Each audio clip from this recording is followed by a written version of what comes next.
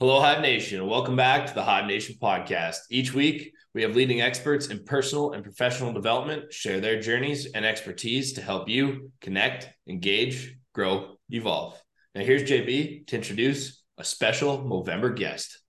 Hey, thanks, Greg. Appreciate it. Yeah, so like Greg said, for Movember here, we're going to start a series about men's mental health and a discussion around men's mental health and how we can, kind of maybe just shed a light on mental health within our men's groups and the full pause around talking around mental health. So this morning we have back with us Mr. Seb Lavoie. Seb was on our previous podcast and is absolute a gem of a human being. And Seb's background is law enforcement and military, and he's been there, done that, seen that, as to the rest of us common folk. And we're very happy to have Seb back today. Just for the record, Seb skipped arm day just to be on our podcast today. So thanks for that, Seb. Appreciate you being back. Oh, you're welcome. I might skip leg day. Gotta fill the sleeves. Anyway, so Seb, thanks again for being here. We talked off camera here a little bit about today's theme, and today's theme is going to be preemptive versus reactive talks around mental health and the ability to talk about mental health or not talk about it, I guess, is maybe a good way of putting it as well. So Seb, I'm gonna hand it off to you. We chatted a lot, and the stuff that you said was absolutely gold. So I'm gonna hand it off to you, and why don't you tell our listeners about what your idea is around preemptive versus reactive. Mm-hmm. Yeah, well, in any field, especially in health in general, in the medical field, for example, you would never dare to not do anything to contribute to your physical health in a positive way until you're sick. Like it doesn't make any sense at all. And somehow that's how we address mental health. We feel as though, and too often we are reacting to whatever it is that a person has already encountered. But there is really no, I'm speaking a little bit broadly here, but let's speak organizationally, say for the first response world, or for people that are engaged in work that has sort of a higher potential of creating occupational stress injuries, those types of things. And how many conversations have they had prior to starting said work to explain to them some of the mechanisms that need to be put in place in order to mitigate the effects of occupational stress injuries, in order to mitigate the effect of extended exposure to trauma and those types of things. And it's a conversation that's not only worth having, but it's a conversation that's catastrophically failing our people. The fact that we're not having this conversation, and the fact that we are putting emphasis on, here's our recruiting strategies. Come to our organizations. You're gonna get to experience X, Y, and Z, and you're gonna grow as a human being, and you're gonna be exposed to all kinds of things, and you're gonna have all kinds of opportunities, and those things are all true. But I think the conversation we're not having are causing incredible amount of problems, such as this is what extended sort of exposure to trauma can lead to if untreated or if not prepared properly. This is how, this is the cost of emotional overinvestment. If you are addressing every call, like every single one of the people that you deal with are your family members. And this is not to, obviously stray members away or people away from being compassionate, but it's a difference between being compassionate and wearing everybody else's burden. You're going to have your own stuff happening in your own life, and you need to maintain some sort of bandwidth that you have so that you're able to negotiate your own things.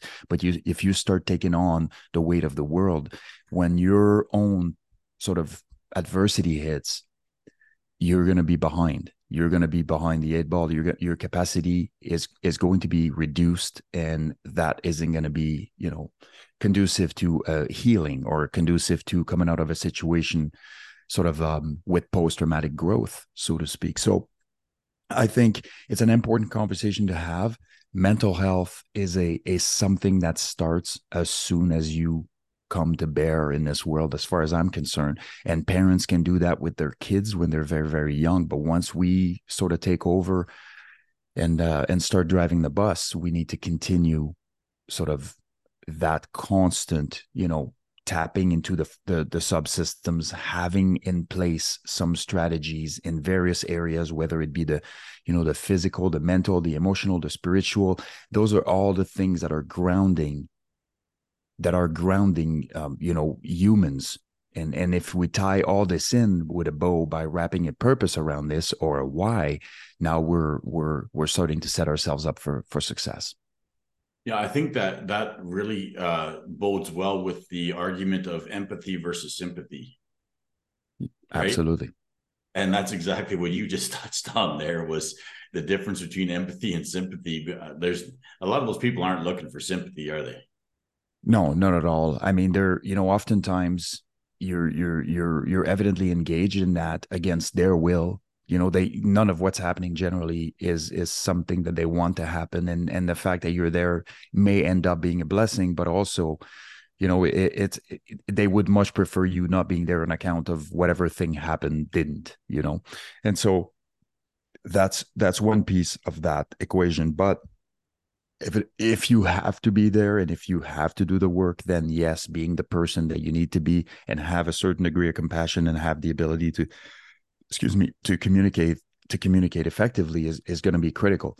But taking everything as if the kids that you have found in a car accident are yours, or that the person that was victim of an assault is your grandma, I think it's a fine line. And if you get engaged even in the court process, so a lot of, and I'm referring to police officers here, but this could be in any field.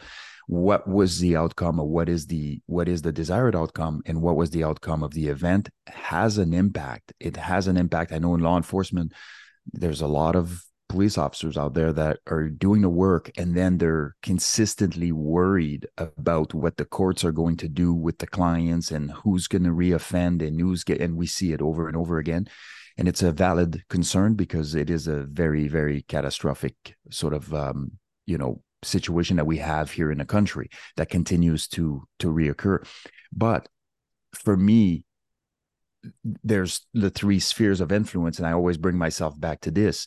There's things I have direct influence over. Those are my sphere of influence. Those are the things I really put my time in and I really invest my energy in. So I use my bandwidth effectively. Then there are things that I have some influence over, and I will engage in a limited way with those things. If I can increase the amount of influence I have, then I will invest more. But at the end of the day, there are the other things, which are the things I have zero control over, such as what the court system does with criminals, or and those things cannot be invested in. And so if I don't invest in those things, it's not to say that I can't have an opinion on them, but I'm not emotionally investing in them because I reserve bandwidth to the things that I need to be on the ball for, which is responding, being operationally ready, and also being healthy for me and my family. And so, yeah, it's a very complex, field. Mm-hmm. On the note of like the influence, the spheres of influence, can you talk on some strategies around, avoiding the what ifs? I think that's where a lot of mental health problems can stem from. And, I can't touch on the PTSD side. I think you maybe can, Seb, but, what are some strategies to avoid getting pigeonholed and going, what if this happens? Oh, but and it's that panic that sets in from that. Mm-hmm. Well, it depends. I mean, if you're talking in controlling chaos, it's one way to do it. If you're talking about controlling sort of the input of what's going on in your life, that will be a strong contributor to you going down a rabbit hole that you can get out of. It's kind of another it's another angle, right? And so, for me, when I sort of look at things objectively, I really don't want to go down rabbit holes of endless what ifs. And so what I end up doing is I will logically override my emotions. So it is possible that I will get sucked in a vortex, which is the vortex that either it could be overthinking, it could be over processing, it could be a variety of different things in relation to an event. But I have to look at the event from a bird's eye view. So I need to look at the event and go, okay, what were some of the time constraints? Where was some of the information that was known? What was some of the information that we only learned after? What was some of the information that I knew at the time at which I made a decision, or those types of things? And so for me, it's all about if there's any actionable steps that I can take to make things better on the next call or on the next, work day or whatever, in whatever context, then I will do that. But the danger is to take a bunch of time going backwards at reverse engineering a problem when you have time to do so, because that is a different set of circumstances. Now, if you have time to do certain things, and if you have time to process things appropriately in the context of chaos, then by all means do that. But if you don't have that, then don't do it backwards, because you didn't have that luxury. And so you can't be hard on yourself for making certain calls to the best of your abilities based on the totality of the circumstance you were faced with at the time, or at least that you knew you were, and look back and question everything you've done. Ultimately, what was the end result? What were some of the things that you applied that worked properly? And I mean, this could be in a corporate setting, even. It doesn't have to be, in the first response world. It could be anywhere. But we can always go down these rabbit holes. As far as risk is concerned, and the what ifs are generally that, they're generally a bit of anxiety associated with a perceived risk.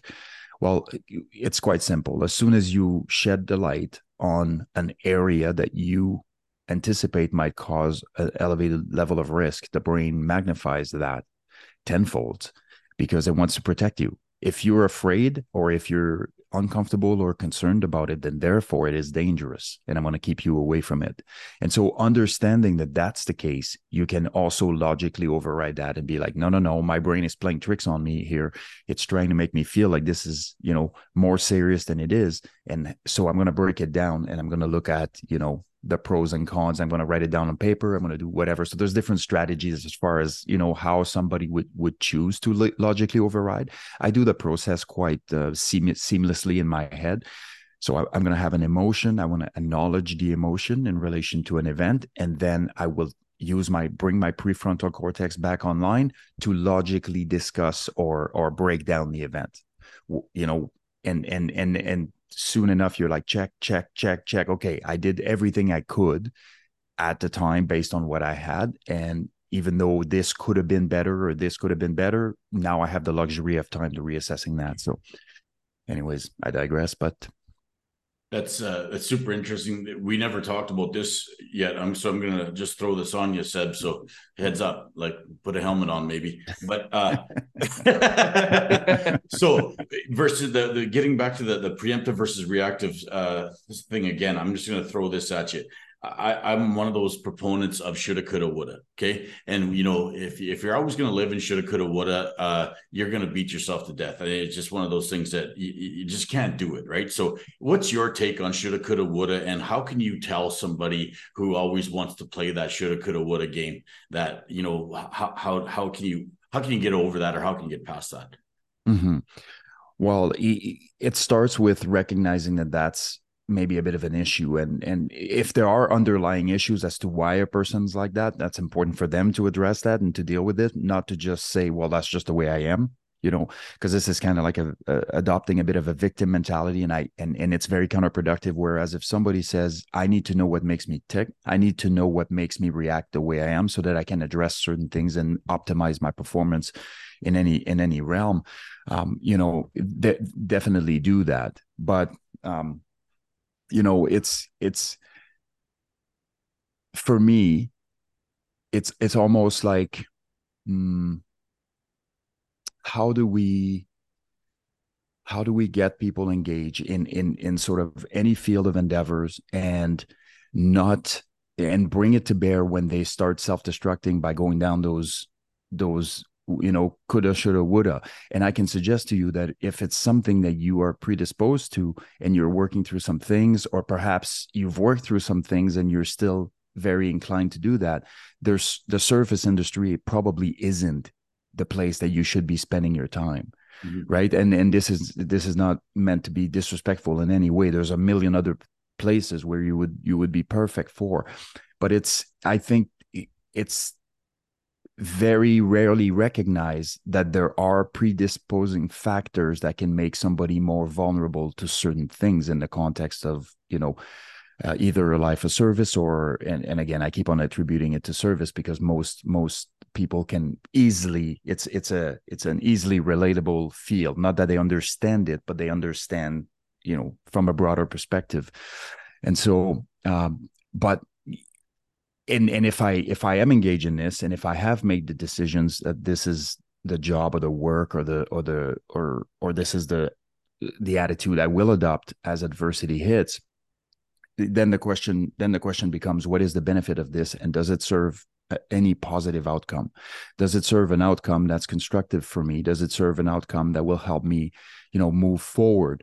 And or am I sort of playing victim here, or am I going down some rabbit holes that are compounding my issues? And I think it's important to understand that there's a lot of people out there that have the answers to absolutely everything that have never answered a question. Right? Like that's a reality. Like there's people walking around out there with answers to absolutely everything, but they have never put the wheels where the pavement is. Yeah. And so you can really get lost in that search, and you can really, to a certain extent, you can even lose what your end goal was, or what the mission is, or whatever. So now if you have a why attached in this, or a strong sense of purpose attached to this, and you're still proliferating that course of action, you may find yourself losing the mission statement at some point, and so for me, it's all about refocusing. It's a centering. I'm centering myself. I'm refocusing, and not letting me not letting my emotional side take the helm. Most of the time when you go down the what if and the shoulda, coulda, woulda, generally it's an emotional reaction. Mm-hmm. You think or feel or suspect that there is something you either could have done better, or something that you didn't do as well as you could, or something that you think you've done wrong. The only people that engage in behavior that could be perceived as wrong in any context are people that are engaged in it. And it's kind of the same as saying the only people that risk losing a fight in a mixed martial art context are people that fight. Like, so that's inherently going to happen, but it's just a matter of recognizing and centering, right?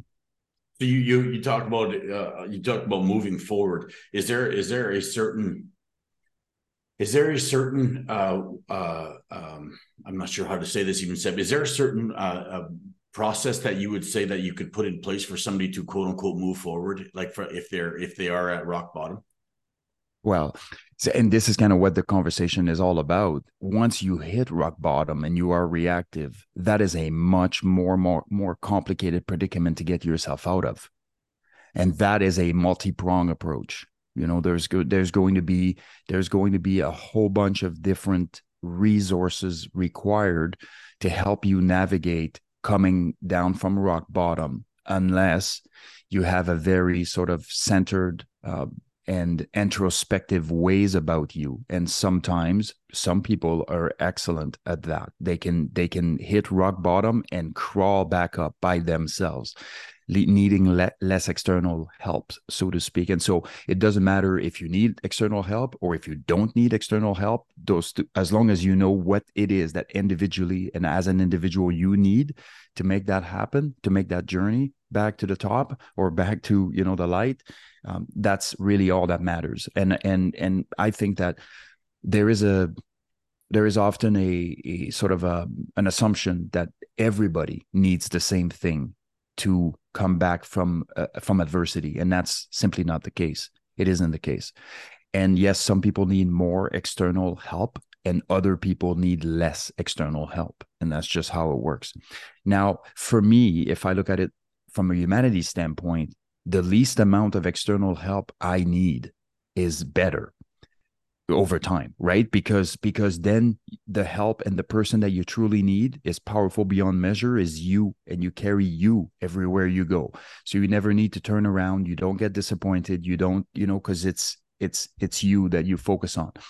But it takes time, understanding, and knowledge, skills, and abilities in the field of whatever it is that you're dealing with. And if you don't have those things, you are going to need external help to framework what your response is going to be like before you can individually, and perhaps even sort of as a lone combatant, engage in it. That begs the question for me anyway, is so does one really need to hit rock bottom? No, the answer is, not only does one not need to hit rock bottom, but we should want to avoid it at all cost. Exactly. Yeah. Yeah, we should try to avoid it at all costs. And so, so this is an analogy that I use when I teach my leadership courses, and it has to do with the bucket theory, where you take a bucket and you drip little drips in there, and the water fills up. And administrative stress, trauma exposure, personal life trauma, like all those things add up. And eventually you have a tiny droplet of something seemingly innocuous, and boom, the water overflows, right? When the water overflows, now the bucket is unstable. So the water overflows, it creates issues. Then it regulates because there's a bit of water that fell off. Now a tiny little thing touches it again, it overflows again, right? So you're consistently fighting that. So the idea, and what I like people to focus on when you think about mental health, is imagine you have the bucket, life will throw all those droplets in there, but your job is to take a nail and put holes in it. Right. So you put holes in that bucket. So as the water goes up, it starts leaking already, and it never overflows. Right. Now, there's all kinds of philosophical argument that could be made that you're still overflowing, and because there's a hole or whatever. But what I'm trying to to exemplify here from a visual aid standpoint. And so the nail becomes all those strategies and all those things that one can do to make things better. If I'm looking at, for example, spirituality, it doesn't have to be religion. It doesn't have to be anything. It just has to be you understanding that there's a bigger things at play here, and having some sort of grounding mechanisms. Perhaps for you, it's going in nature and looking at the sun shine through, the leaves, and all of those things are extremely therapeutic, and doing so on a regular basis so that you get, positive contact with nature and oxygen and breathing good quality air. You're working on your fitness, and then you're poking a hole. Then you go to the gym and you get yourself in a physical place where you want to be. You eat nutritious food, you do all those things. So poke, you're putting holes through that bucket in these various areas, all of which are strong contributors to wellness. The sooner you start, the better it is. As soon as the bucket is halfway full and you start poking holes, it takes longer to go back down. And as it takes time, what don't we have in this life? Time. As it takes time, other things are falling in, and now you're compounding issues. So again, it's one of those misconceptions that wellness needs to be addressed when it's needed. It's always needed. It needs to be addressed long before it's needed. I love that, Seb. I absolutely love that analogy, and I'm going to relate it to relationships. Mm-hmm. The maybe I'll call it the lack of relationships on some people, that they think that they should be attached to somebody that they are absolutely should not be. And Mm-hmm. as soon as you get rid of that, that existing relationship and move forward, that is going to be not just a nail in the bucket. You're going to like pop a hole an inch wide in that bucket. You know what I mean? Like that. I think people put that type of clout on certain relationships, whether it be personal or business or what have you, too much clout on that, and then all it does is just bring them down. And the people are they could be so toxic to you that you're not even recognizing it, right?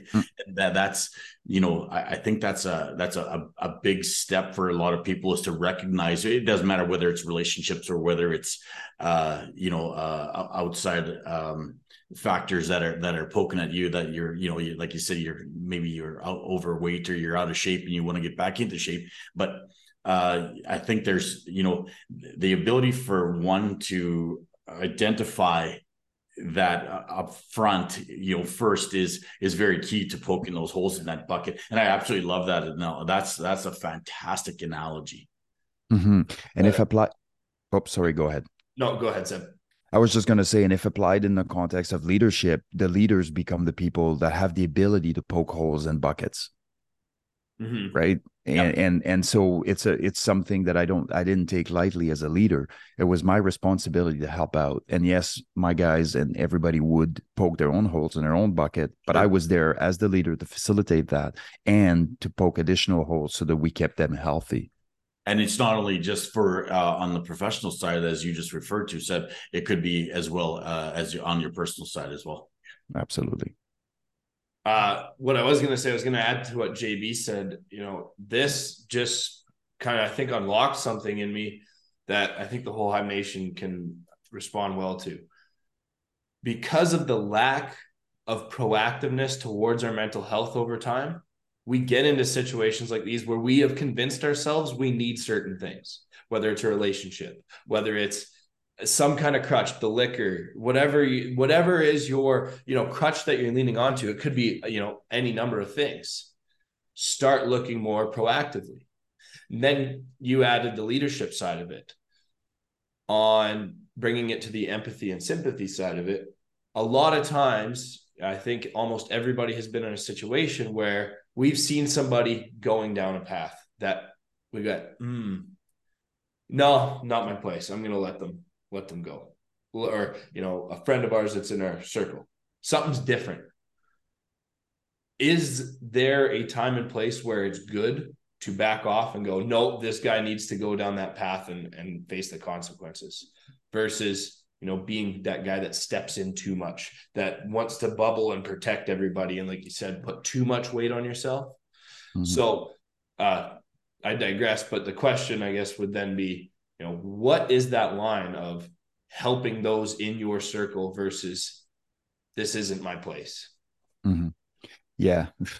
This is a very, it's a very complex, it's a simple question, but a very complex answer. Like, it depends on a variety of different factors. Like, what is a relationship between, said person and you? What is invested in there? What is the reciprocal benefits of that relationship? Is this a one-way street where one of your friends is consistently dragging you down and dragging everybody else along down? And at the end of the day, my line in the sand is self-preservation. That's my line in the sand. So if I feel like somehow, two things: self-preservation and somebody wanting to talk about certain things in circles, but never action anything to make it better. And this happens a lot. It happens with people that have, with people that are undiagnosed. It happens with people that have diagnosis, and it happens with people, because ultimately we're going to put names on things. And once we do that, it can begin to define someone. And sometimes once they understand the definition of whatever it is that they're supposed to be, they're going to become that. They're going to continue manifesting that, because this is the evil whereas the evil you don't know is how to get out of there. And that's even more daunting. So what they will do is prevent themselves from getting better and stick to whatever it is that they know. And this is a subconscious process. None of these people are willfully doing that, because it's very self-destructive. But it's important that somebody has the ability to call it out. And if you have the ability to call it out and there is a positive reaction to it, that's one thing. But if you call it out and it doesn't happen, and the conversations are consistently back to, the dark places and no actionable items, you're going to lose me. I don't have that kind of time. I do not have that kind of time. I don't. But I have all the time in the world for somebody that truly wants to make a difference for themselves, somebody that's truly invested in doing things differently. And realizing that over the course of the last 10 years, everything you've done hasn't necessarily paid the dividends that you wish it did, or that somehow you're now, regressed, or whatever the case may be. At some point, you're going to have to take a step out of your boots. Somebody else is going to have to look at a different angle, because you keep looking at the same problem from the same angle, and you're going to come up with the same conclusion, which is the very definition of insanity. Yeah. Doing the same thing all over again, expecting a different outcome. And so for me, if I'm the person that has the ability to create an angle and bring to bear some revelation, and the person is open to the self-regulation piece and the actionable item piece, I'm in 100%. I will give a lot to a person like that, because ultimately I think we're all going to experience days in our lives where somebody else is going to step in and save our day. And if you don't believe that to be the case, just wait long enough. Yeah. It's going to happen, and anyways, I could go on. There's examples everywhere, right? But and so for me, it's all about that self-preservation piece. If the person does not want to get help, if the person says they want to get help, but they don't take any actions in order to manifest that, the change, or if they simply are not open to different lenses or different ways to look at things, if they're not open to exploring things actively, and I don't mean exploring over the course of 9 months for one tiny little idea or suggestion, I'm talking about like actively engaging and exploring process, I will be out. Yeah. And that's simply because we have a limited amount of bandwidth and we just can't. I'll reallocate it. Self-preservation and self-development are within everybody to do it on their own.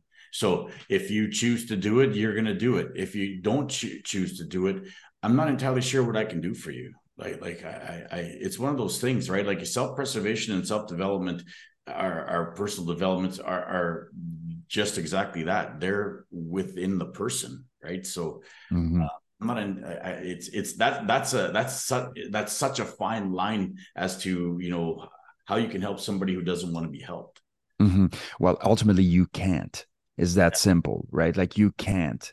And so, and I say, generally speaking, you can't. And what's important to recognize is, say, for example, if somebody was to come to me and that somebody didn't relate to me, and I'm trying to, pass on a message that it just isn't simply going through on account of who's delivering it.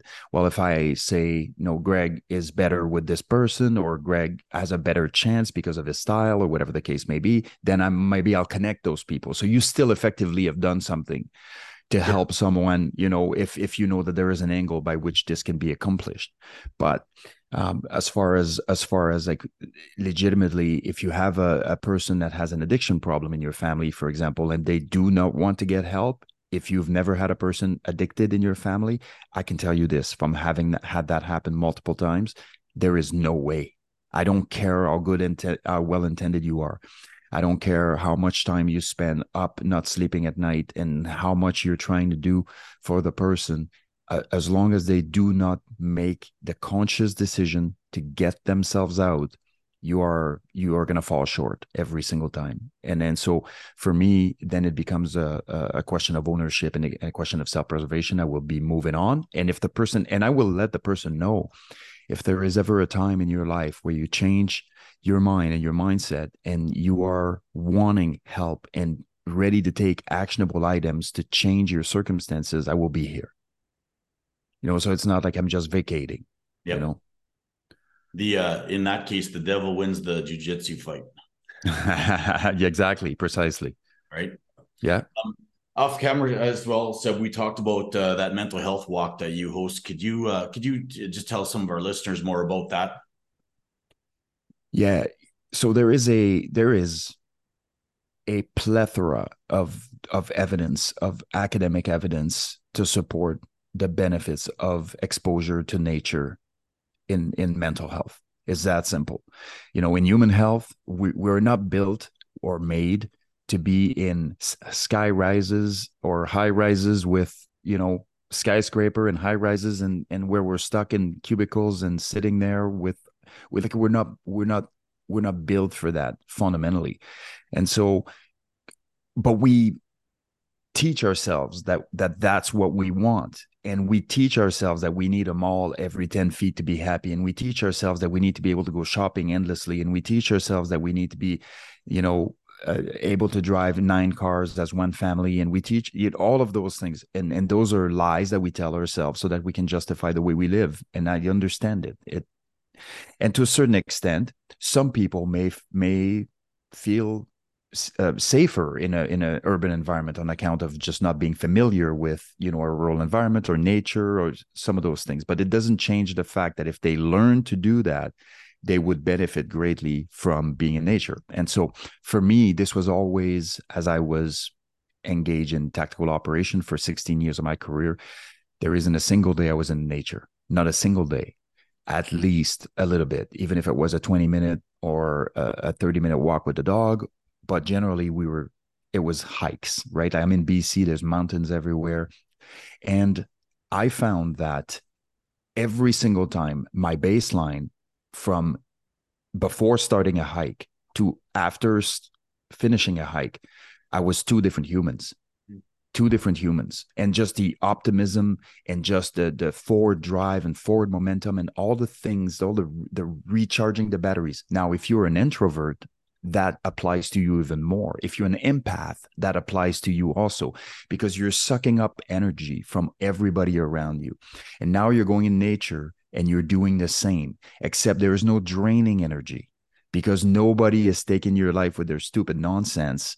It's all about, flowing water and having the trees and having the moss and the wind or whatever. It's the deep connection at a visceral level with source of positive energy.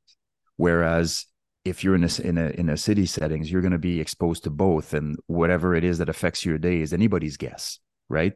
And so I really is something I did myself personally, and eventually I started inviting people. I was like, listen, I know you think that you need an intricate action plan to ensure your wellness, but I'm going to teach you something here. Here's a hack. Here's a true hack, like something that works, Connect with nature daily. Do not give yourself a way out of that. Connect with nature daily and watch it change. Watch you change. Watch your perspective change. Watch how you react to things. And so this not only was a good sort of grand social experiment because I've taken people that weren't engaged necessarily in those activities before that started coming to the walk. And then we took the group out. We brought actionable items as well. So during the walk, we would do a variety of different things. You can choose to talk or not talk. We go around, connect with nature.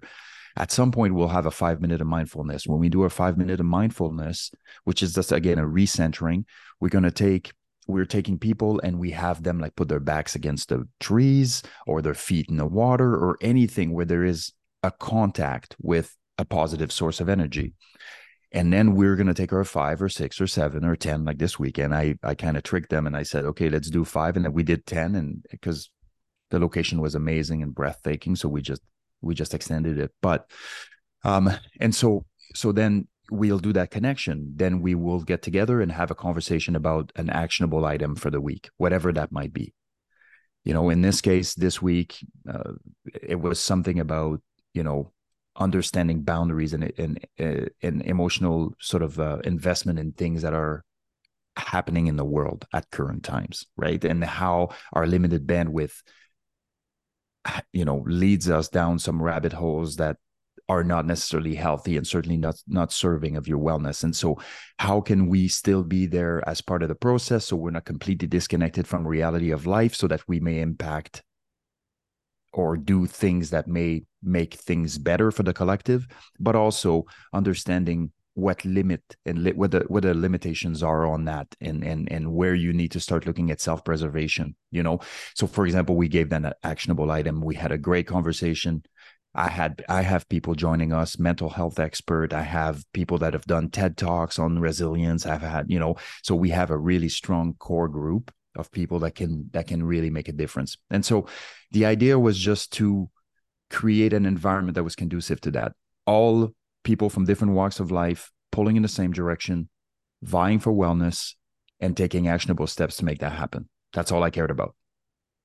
I absolutely love that, Seb. It's you don't have to live in BC or around mountains to do any of this. Just get out of the concrete jungle that you're familiar with, I guess, if you want to, and just test your boundaries a little bit. You don't have to. It doesn't have to be a walk up a mountain. It could be as simple as walking along.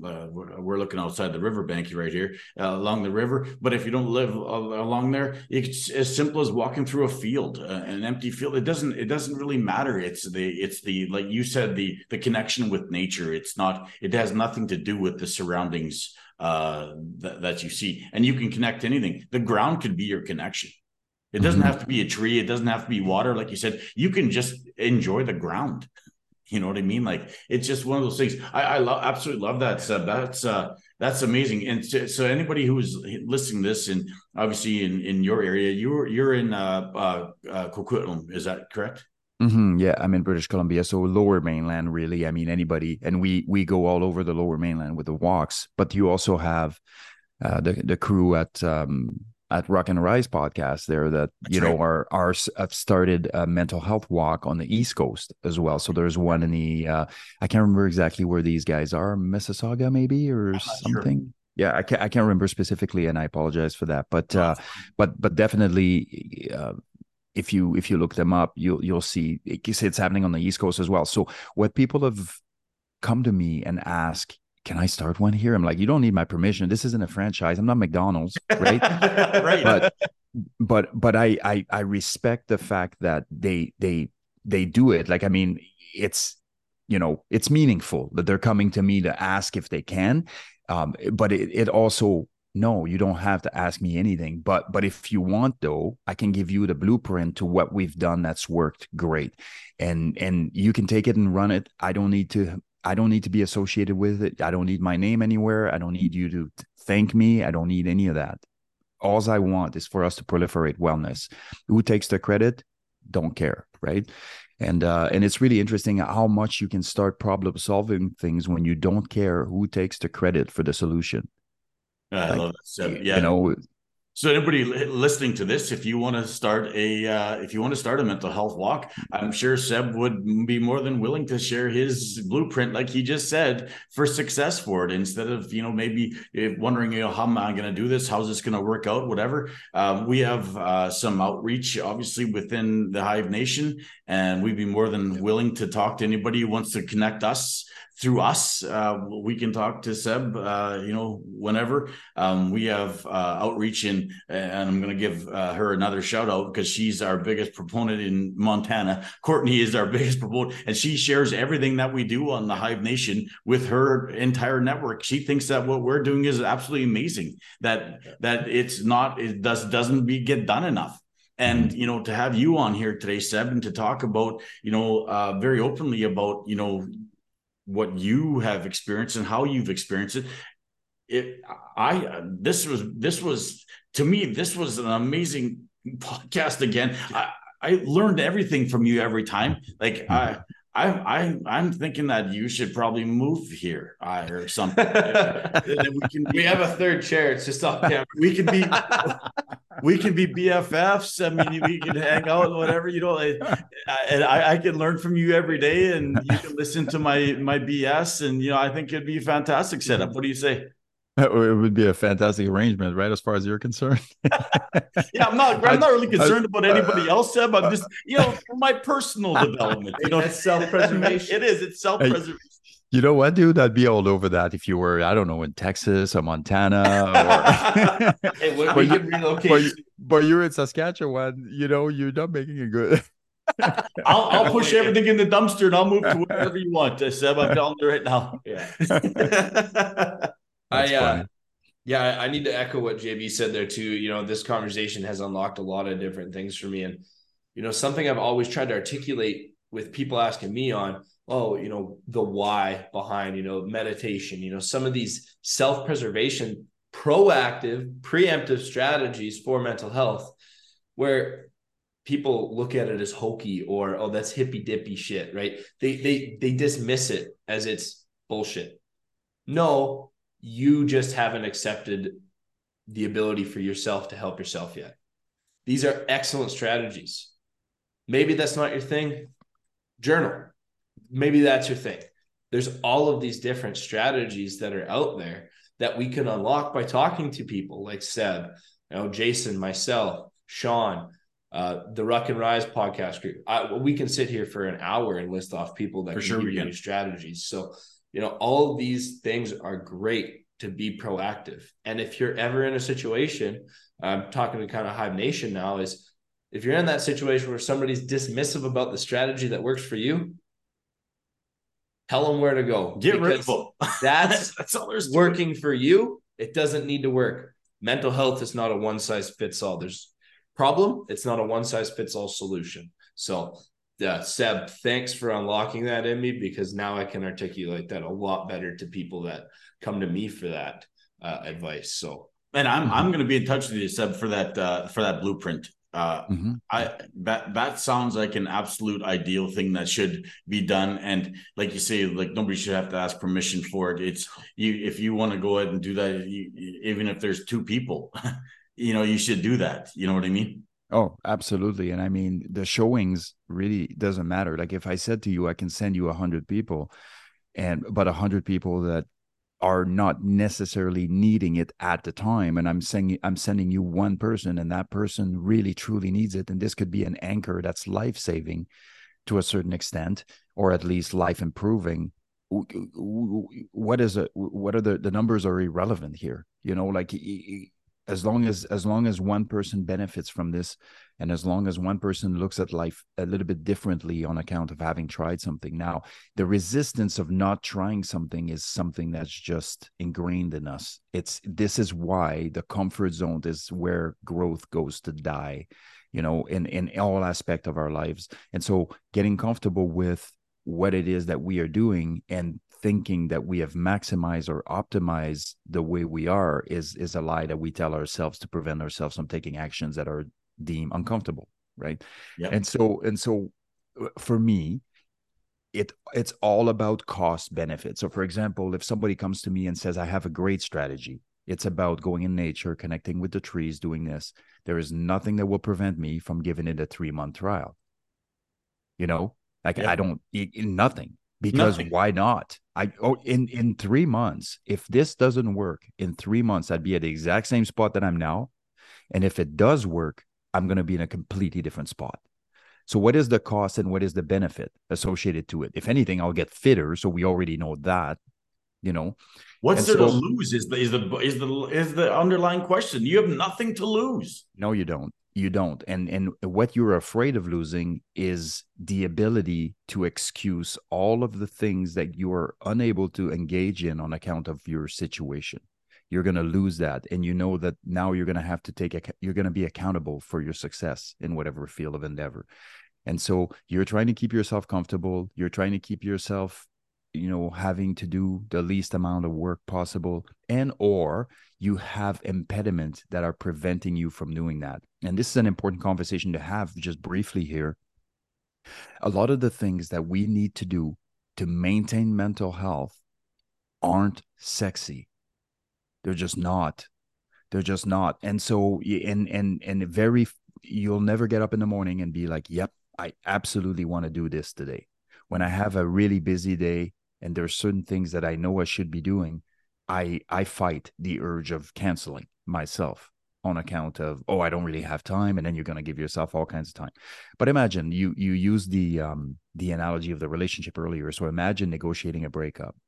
Negotiating a breakup starts with one thing: having a realistic assessment of the situation that you were in, and not the love's greatest hits as your brain and your pleasure-seeking, brain is trying to drag you down the same path so that you get your fix, and then you put a Band-Aid on the wound and carry on, because that's not what's going to be good for you in the long run. What's going to be good for you in the long run is move out from that toxic relationship and develop healthy mechanisms to have healthy relationships. But when this happens and you're heartbroken from the person that's either, left you or you left or whatever the case may be, you're going to want to turtle up in a corner stop eating, stop training, stop doing anything constructive, and you're going to want to, listen to sad songs and cry yourself to sleep and be in a fetal position. All the things that will save you from yourself are the things that you do not want to do. You have to eat. You have to go outside. You have to go train. You have to study. You have to clean the house. You have to wash your clothes. All of those things are incredibly difficult to do when you're heartbroken. But the only way to come out of there as fast as you possibly can is to do those very things. Every single one of them, without a single exception. It's exactly the same. It's exactly the same for the wellness piece. No matter how hard it is. None of those things you're going to want to do. You just need, it's a logical override. I don't want to do it. I have to do it. That absolutely makes sense. That's so powerful. I mean, I'm not sure. I'm sure I'm speechless, Seb. That's amazing. This whole thing is always, every time we talk, I always like have a greater appreciation for you, Seb. And it's always part of of the Hive Nation, a part of our network and our network of people within it. And, Seb, like this is just the first one in the series of November. There's 5 in November this year, 5 Wednesdays, right? Because the Hive Nation podcast drops on Wednesdays. So there's going to be 5 of this. Like, how are we ever going to top this now, Seb? Mm-hmm. Oh, I'm sure you'll find someone. I don't think we will. Gentlemen, challenge is on. Yeah, step your shit up. Start your engines. If our other guests, we'll leave them anonymous for now, are listening to this, take notes, fellas. Seb's our Mike Tyson of boxing here. Like, good Lord. We know their English will be better, so they already have beat. Seb, we could sit here again and we could have you on all day. And you obviously have to get going. And let's obviously stay in touch. Why don't you tell the Hive Nation where they can find your stuff again, Raven Strategic and stuff like that as well. Mm-hmm. So my business account or my business sort of website is Raven Strategic with a K, spelt with a K. So it's www.ravenstrategic.com. Probably the easiest way to reach me is on Instagram, my personal Instagram, which is SLAVCCMDR. And it stands for Slav Cobra Commander. That is my personal Instagram, which I spent way too much time in, but at least you're guaranteed to reach me there. Yep. And then I have my Raven Strategic with a C this time on Instagram. Don't ask. And so those are all ways by which you can tap into me or reach into me. And if there's anybody in Lower Mainland who's looking to join your mental health walk, obviously, get in touch with Seb on his Instagram, like you just said, and I'm sure he'd be more than willing to, guide you in the right direction as to how to join or, how to make your own, how to start your own. Yeah, very good point here. We have a page. We have an Instagram page for the mental health walks. It's called Mental Health Walks with an S 2022. So you'll notice that there's a 2023 also. That's for the crew on the East Coast. So the West Coast walk is Mental Health Walks 2022. Got it. Thank you very much. I appreciate that. So anybody who's listening to this, go on there and sign up and just be a part. Just do yourself a favor and get outside and be part of nature. And like Seb said, you have nothing to lose, and you'll feel better for it at the end of the day. I guarantee it. Mm-hmm. And you'll do not just yourself a favor, you'll do everybody you'll be in contact with a favor, which in turn will lead to them being in contact with other people. And when you start proliferating wellness, it goes far, it exceeds the person that's the main end user of it. It's everybody else associated with that person, any remote circles of that person. And so the opposite is also true. If a person, if a person is wounded and hasn't fixed it, they will bleed on people that don't deserve it. Right. And so it's really, really important that we address it for our own sake of mental wellness, but also because of the imprint and because of the impact that we have on everybody's lives. There you go. You've just turned 1 into 100. Yeah. That's exactly what you've done. Yep. Awesome. Seb, appreciate it as always, brother. Hive Nation, we're out. Thanks.